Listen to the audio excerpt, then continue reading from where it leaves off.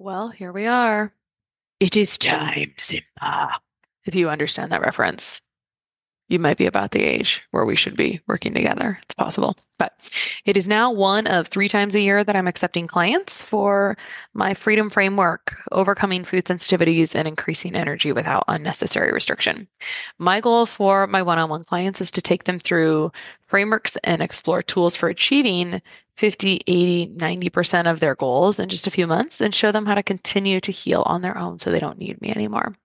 Honestly, I think we're doing great one-on-one work here, helping women that would otherwise be falling through the cracks, thinking that they're just aging, that they're just moms, that they just, and it may be true that they just have stress, when really those stress hormones and their other core systems just really need some serious support and some serious love to serve them for years to come without symptoms. So if you'd like to clear inflammation, eczema, food sensitivities, or improve energy and brain clarity, I'd love to chat with you. You can book a call with me at KristaBigler.com/FSS, KristaBigler.com/FSS, and that link will be in the show notes. It's as novel as people might say it is, that we come back to, the basic principles of transmission and hygiene and science and history, which is if you're sick, you stay home. If you're symptomatic, that's when you spread disease and you stay home.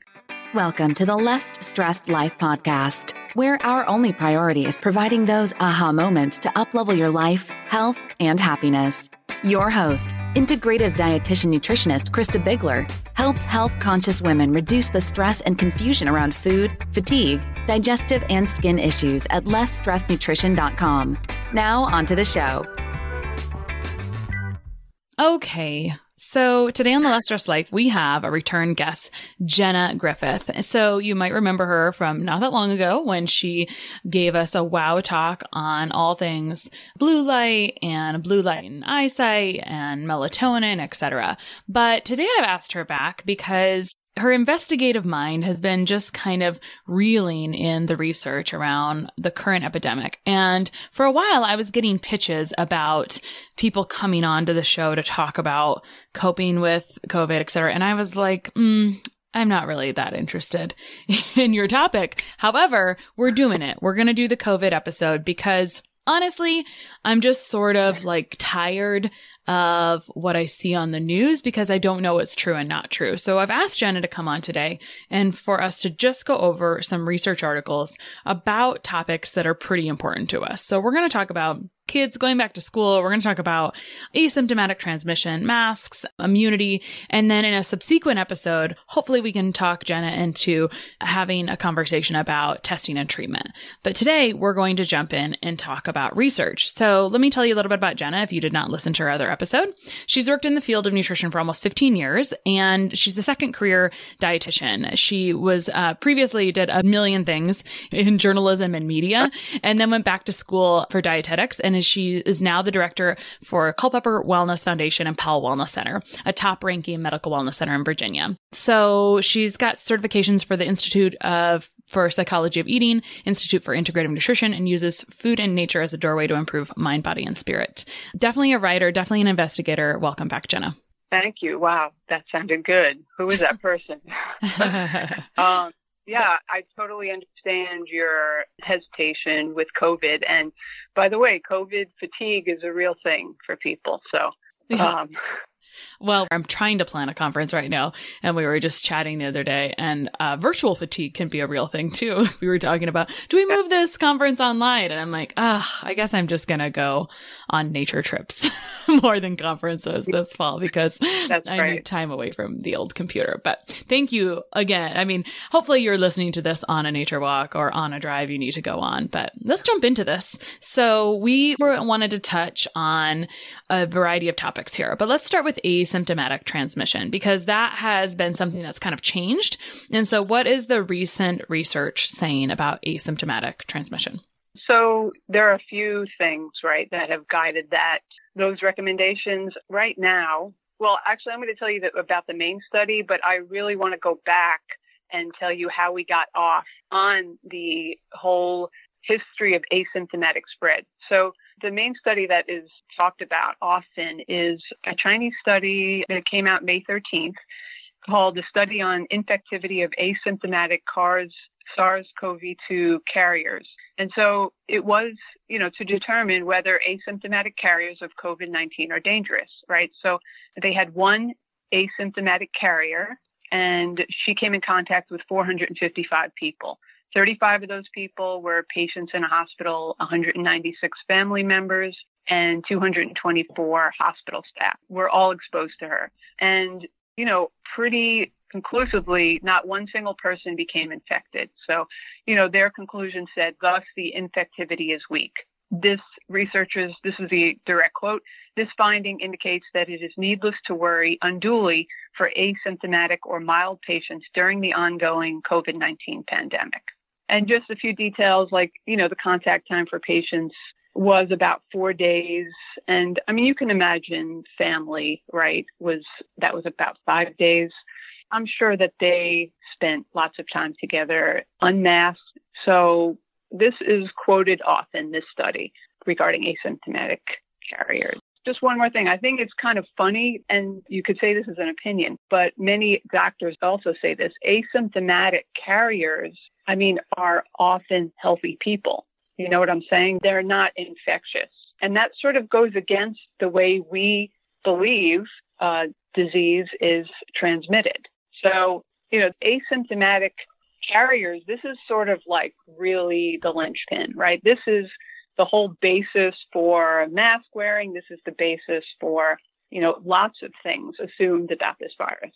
So with anything, it's like, how do you qualify what asymptomatic looks like, right? Because there's people who walk around that are like, I'm fine, but they might have stuff going on, right? And so we don't exactly know about, as I'm looking through the materials, methods, and results of this May 13th, 2020 study in Respiratory Med that you just talked about, a study on infectivity of asymptomatic SARS-CoV-2 carriers, we assume no symptoms here. But, and I don't know if you know this, but I was kind of trying to find where we originally came up with the idea that asymptomatic spread was a huge problem.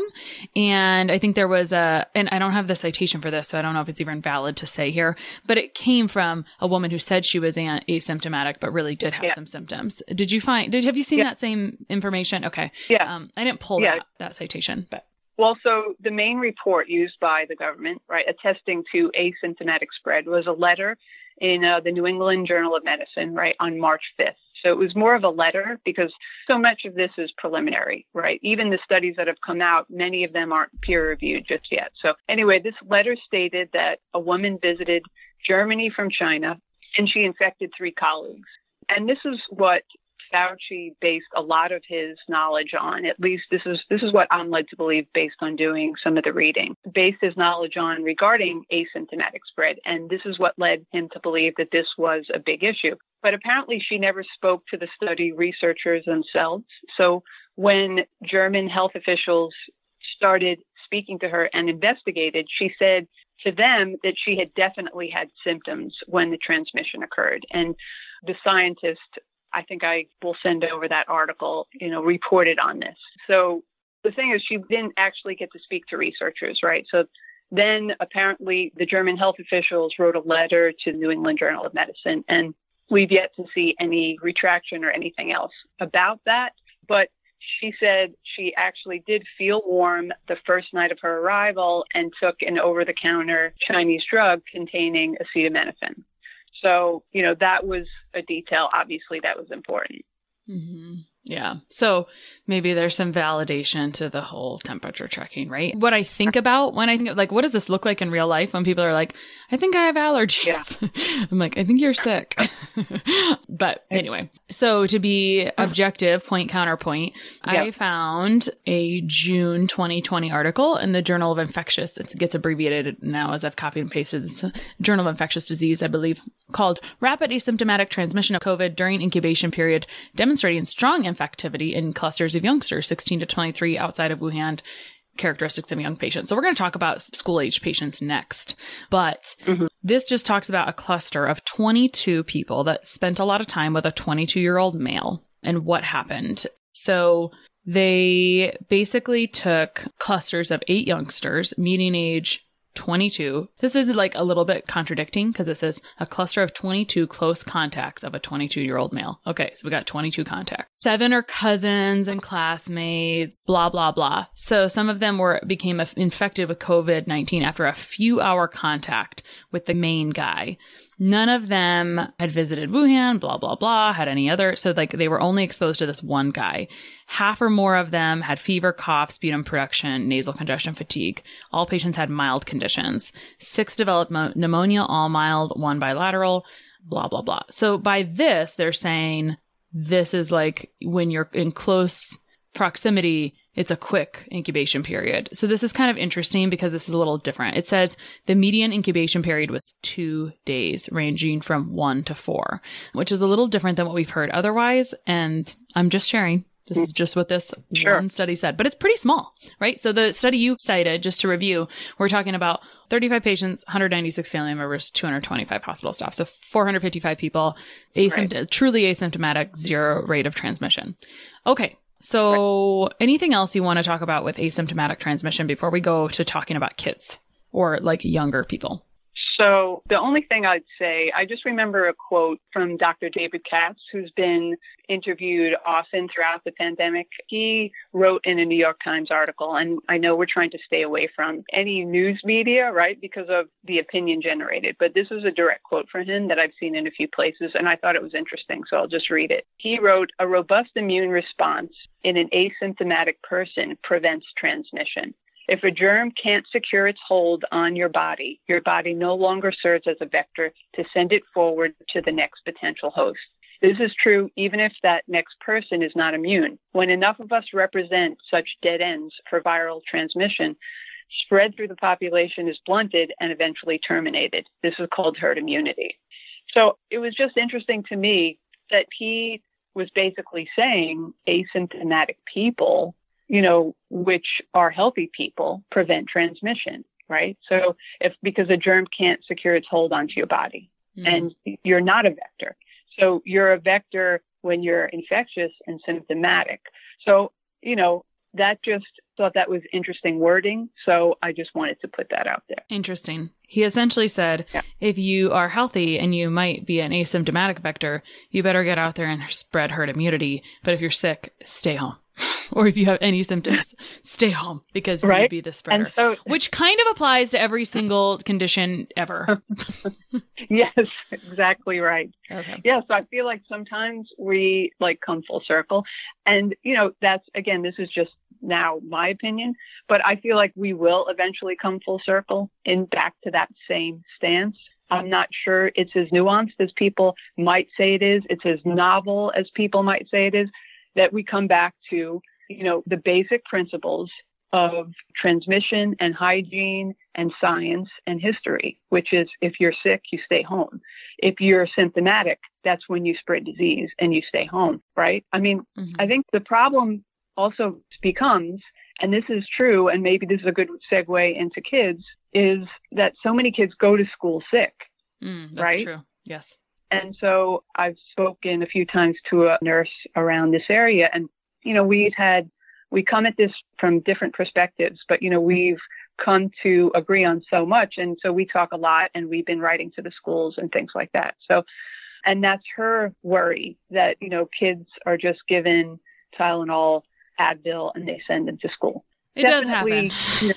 Well, and there's reasons for it, right? Like you start to feel penalized if you can't go for a long time. It kind of sucks. And yeah, it's hard to even have that conversation like we were talking off air without talking about immunity, because if your immune system is suppressed, you're going to pick up things more often. And like we have very clear markers about this, right? Or if you get sick often, your immune system is not in tip-top shape, right? Like that's kind of a duh thing. Okay. Because you don't have to get sick all the time. But just to go back to what you said, if nothing else, hopefully through this year of shutdown, we learn how to wash our hands and stay home when we're sick. That's right. Okay. That's right. Definitely. For sure. Yeah. Okay. We can graduate from kindergarten hygiene, right? And that's washing hands. I mean, and even for some of us who may have been lazy, I mean, that's certainly that message is drilled home at this point. Right. Yeah.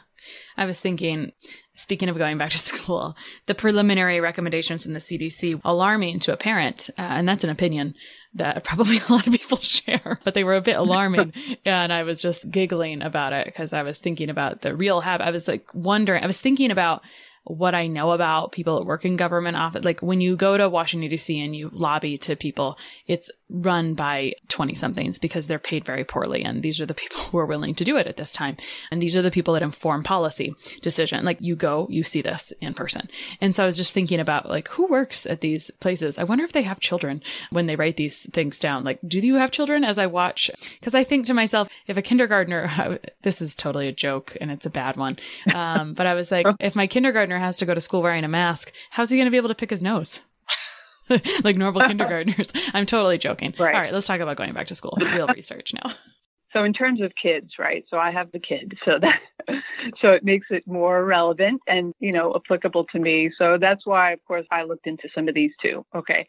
And because there's so much that we see online now about this. So the largest study that I could find, it's sort of a review article. It's in a journal called Acta Pediatrica.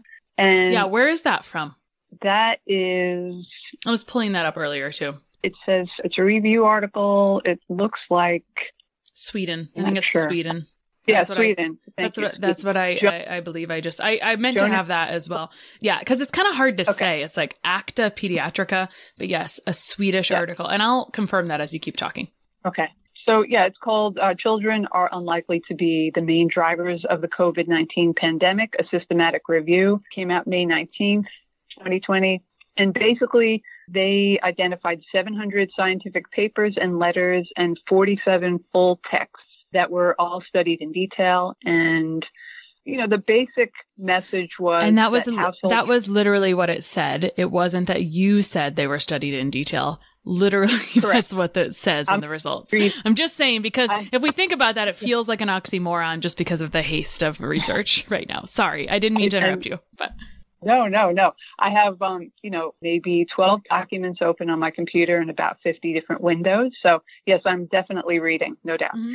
So that's what it says. And then it said household, I'm skipping a few lines. Household transmission studies showed that children were rarely the index case, and case studies suggested that children with COVID-19 seldom caused outbreaks. And then, so that was in results.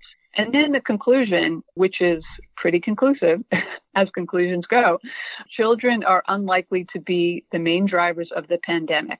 Opening up schools and kindergartens is unlikely to impact COVID-19 mortality rates in older people.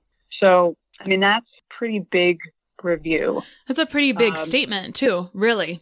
It's a big review. Yeah. It's way better than the one I just had about, we had one guy and 22 people, and these people had different types of flu-like symptoms in 2 days. So therefore the infectivity is high.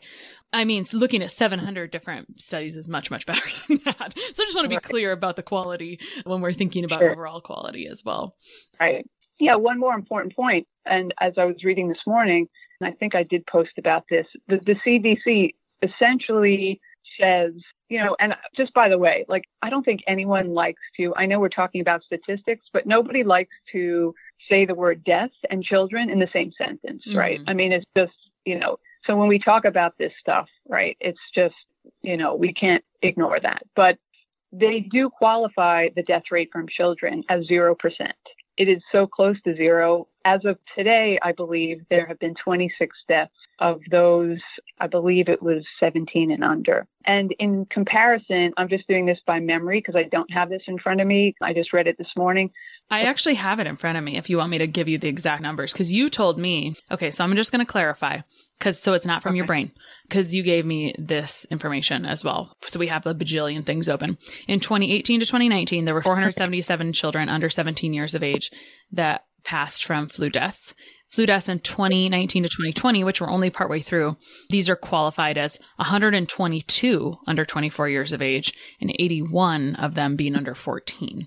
Okay, so big contrast from flu, which is interesting that flu deaths suddenly are, well, I guess we're only halfway through the year, right? So what I'm presuming is 122 total deaths of flu from 2019 to 2020 and 2018 to 2019. And we must be going by school year. So apparently, I guess this would be passed already.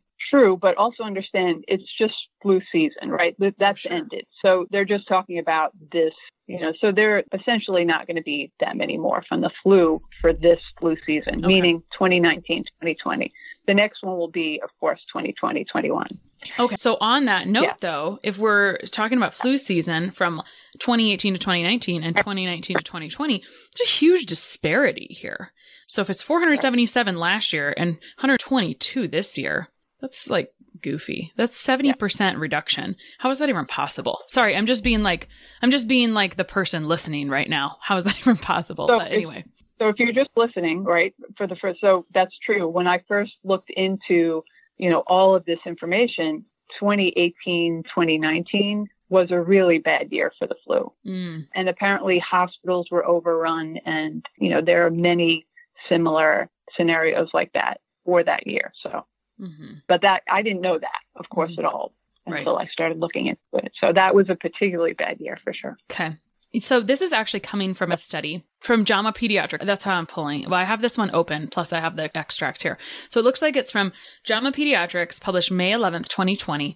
And so we'll see if you have this one open as well. Characteristics and outcomes of children with coronavirus disease 2019, infection admitted to U.S. and Canadian pediatric intensive care units. So these children are rather ill. So May 11th publishing, and we're looking at kids admitted to U.S. and Canadian ICUs. I also have from this article, so we were just talking about flu season. This year was 122 kiddos, flu deaths. And last year it was 477, which is so sad. But I'm seeing COVID deaths as 51 under 24 years of age and 9 under 14 by comparison for this year, obviously only this year. Do you have this one open? Otherwise I'll just kind of see if there's anything we want to mention. I just have a few red lines from this same study, basically just reiterating in their conclusion. They said, and I'm just reading at this point, it says, thus, up to this time of the pandemic in North America, children continue to face a far greater risk of critical illness from influenza than from COVID-19, pointing to the imperative for ongoing preventive pediatric health maintenance during this time. So, that stood out to me. And another, basically, it's comparing it, right, to the flu. That's where this really goes on. And it definitely goes on and says how it manifested in children. GI issues were a few, and things like that. But nothing earth-shattering. To me, that was the main takeaway, was that the flu is just more dangerous. Yeah. Well, that was the topic of the study as well. And if anyone's wondering if I have any usefulness in this interview, I'm over here copy and pasting in order the actual study abstracts so we can have them in the show notes and put them maybe out on a blog post too, just so they're easier to share, right? Because at the end of the day, opinions are a challenge, and this whole topic is, let's just call it challenging. It's a challenging topic to even talk about. For the most part, there's no opinion changing per se. It's just give me some actual data and actual facts. So anyway, I'm trying to put it in order of what we're discussing. Actually, I am getting it absolutely in order of what we're discussing. So I hope that is useful for people. Is there anything else we want to talk about? This again is difficult to talk about without talking about immunity, because just as humans, this is heart-wrenching, right? Because it's hard to watch. It's also hard. Sometimes the more you know, it's harder to watch things happen a little bit, right? So it's hard for me to watch people get sick frequently, right? Because we know that means something else underlying is allowing that immunity to be suppressed, right? And that can be nutrient deficiencies, simply vitamin D. Anyway, back to kids. Anything else we want to talk about in relevance to kiddos? So the only thing, to me, those were the largest studies and the most, far reaching. I think it's important to see what Europe has done, right? Which is to say 1.5 million kids have gone back to school, and it hasn't increased the COVID-19 cases, right? So because Europe was ahead of us in everything in terms of the curve, it hasn't impacted the cases at all. So, just that's important to know. And there was a really big article. So I already said this, according to Centers for Disease Control and Prevention, the COVID-19 fatality rate in the U.S. for anyone younger than 19 is so low it's calculated at 0.0%. Of the more 88,000 COVID-19 deaths recorded through May 30th, right? So that's a few weeks back. 15 were children between the ages of 1 and 14. That compares with 2,571 deaths from all causes for those ages during the same period. So it's a pretty complete article, and it does have references. I like those better, of course, where it's just not opinion. But, the CDC guidelines for going back to school has definitely enraged many parents. It's going to be difficult to put all those things into place. If I'm just using my own local community as an example, there's already a Facebook group, there's letters being written, there's lawsuits, there's, all sorts of things that are going on right now. So for what's happening with you guys. Yeah. Lots of things happening. I'm not sure. It seems like many people will go on a rotating schedule of some kind, but it's still June 23rd. Well, yeah, I know. It's only June 23rd, and we really this stuff hit the fan kind of mid-March-ish in the US. Well, at least it felt that way. Sorry, I'm in the Midwest, which is a little bit different than the other side. And we've seen this play out, right? The East Coast and the West Coast both got hit, but then the West Coast was like, I guess it's not kind of like we were thinking, whereas the East Coast still pretty wild in some areas. So anyway, we have yet to have a case in the county I live in, which is, I know, weird. But, or at the moment, I mean, as I speak, actually yesterday they had free testing here finally. So we could even talk about that, not even necessarily today, but do more cases equal a greater incidence or just more testing? And I think you had some information about data dumping. We're actually pulling numbers that weren't being reported before. Anyway, we don't have to talk about that right now. What I would like to touch on though, is when you said, I was looking for an article for this that was published in a research paper, and I was unable to find one. I was just able to find a pretty good news article that kind of showed different countries and when they reopened, essentially. So do you have a published article about European infection rates? Or do you think what we'll do is after this, we'll try to pull something together for that line? Because I literally have this all outlined already as we are talking. I'm putting things in their place so we have this in writing. So you don't have to say either way, but if you have some citations, we'll work on that one for the kiddos for Europe. For sure. The only thing I'll say about that, there is something about Denmark opening and how there's been no increase in cases, and specifically about schools.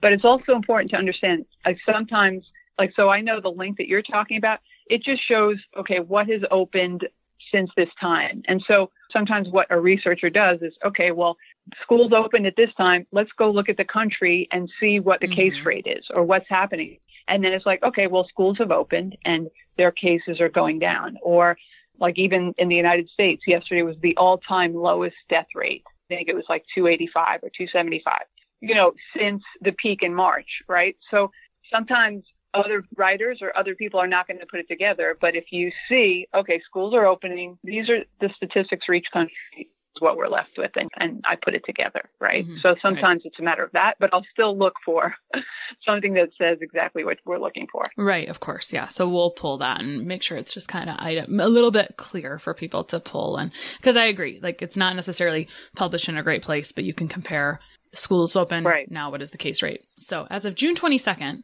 that was the all-time lowest death rate. And what was the number? 285. In the U.S. only. Right. Even though, we see surge in cases, I'll just say this briefly. I know, right? There's so many holes and so many tunnels we can go down. Certainly, of course, more testing, more cases. But I think we have this impression that a case means an infection or a case means that somebody, something really negative. And it doesn't really necessarily mean that. To me, it means the more cases, the more positive. I'm thinking herd immunity, right? I'm thinking the better off. I'm thinking the virus is losing its virulence, right? I mean, and this is what happens with viruses, right? And it loses steam. So I don't look at it as a negative thing, but it is spun like that. Okay, awesome. Thank you for noting that. Very useful. Okay, so here's where we're at. We've gone through asymptomatic transmission.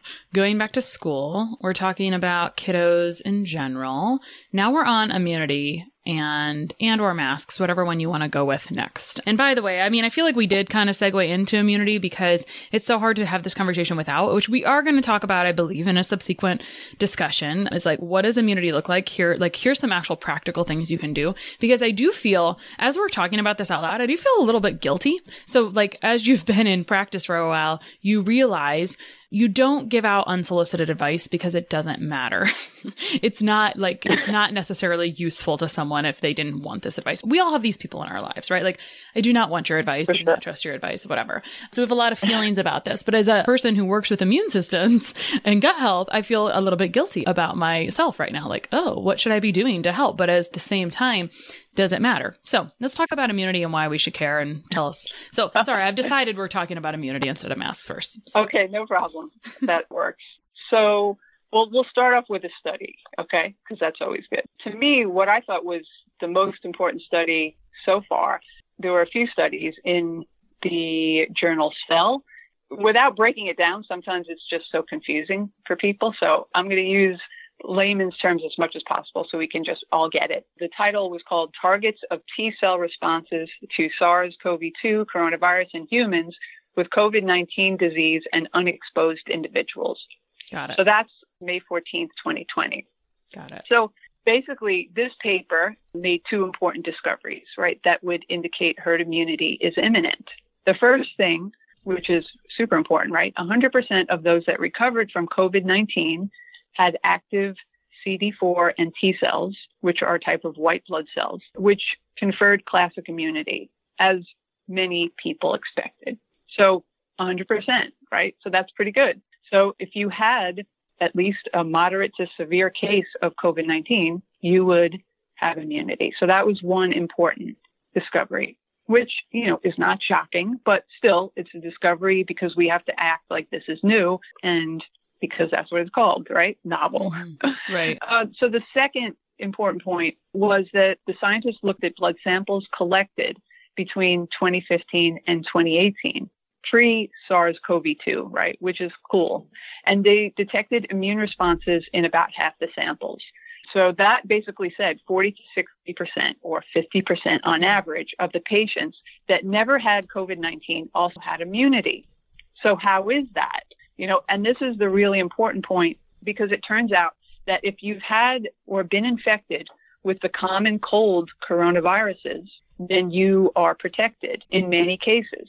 So, this is interesting, right? So coronaviruses have been around for a very long time. Mm-hmm. We've been vaccinating cattle from coronaviruses for a long time. Absolutely. So there are 4 main coronaviruses, common cold coronaviruses, that are talked about all the time, that I didn't know about, of course, until I started digging into the research. And just so, I'll say them out loud, they have letters and numbered names, right? So one is OC43, NL63, 229E, and HKU1. So these are the 4 common cold coronaviruses. So basically, say it in a different way, if you've had one of these coronaviruses, then there's a good chance that you have protection from COVID-19. And so that's what makes this so difficult, right, to measure in any regard. It makes antibody testing difficult, the PCR testing, diagnostic testing. And in some cases, if you've had this and then say you have COVID-19, it might be so mild because you've had one of these before. Mm-hmm. I want to get the numbers right. I'm so sorry. I'm writing it down. OC43, NL63, 229 something. Right. 229E, as in Eddie. Mm-hmm. And HK. And HKU1. Thank you. Just getting my notes right for everyone else. I'm taking your notes for you, so you don't have to drive and take notes, guys.